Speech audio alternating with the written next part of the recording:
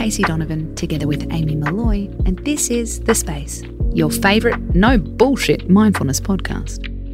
On a Thursday, our theme is all about you. Mindfulness tips to be your best self. We love to hear from families who try our mindfulness tips together.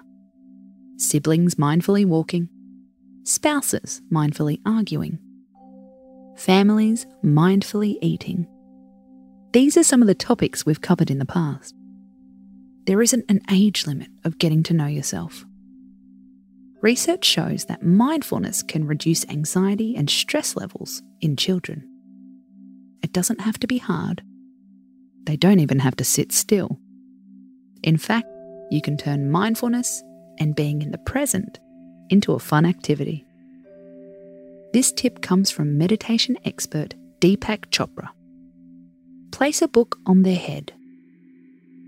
See how slow and mindfully they can walk to the other side of the room. Tell them that faster doesn't make them a winner.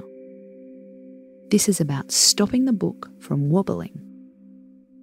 It's a movement meditation, but you don't need to call it that. The main point is to get them intrigued and curious, to feel their bodies, to feel the ground, to be in the present even for a moment and stop worrying about the future. You can even make it part of their nighttime routine. Let your kids choose a story, but set them a challenge. Carry the book to bed on top of your head. See if you can get there without it falling over. Congrats, your kids now meditate. You deserve to feel a little smug. Try it yourself or with your partner and become even happier. I'm Casey Donovan and this is The Space. We're back tomorrow with another mood-boosting episode.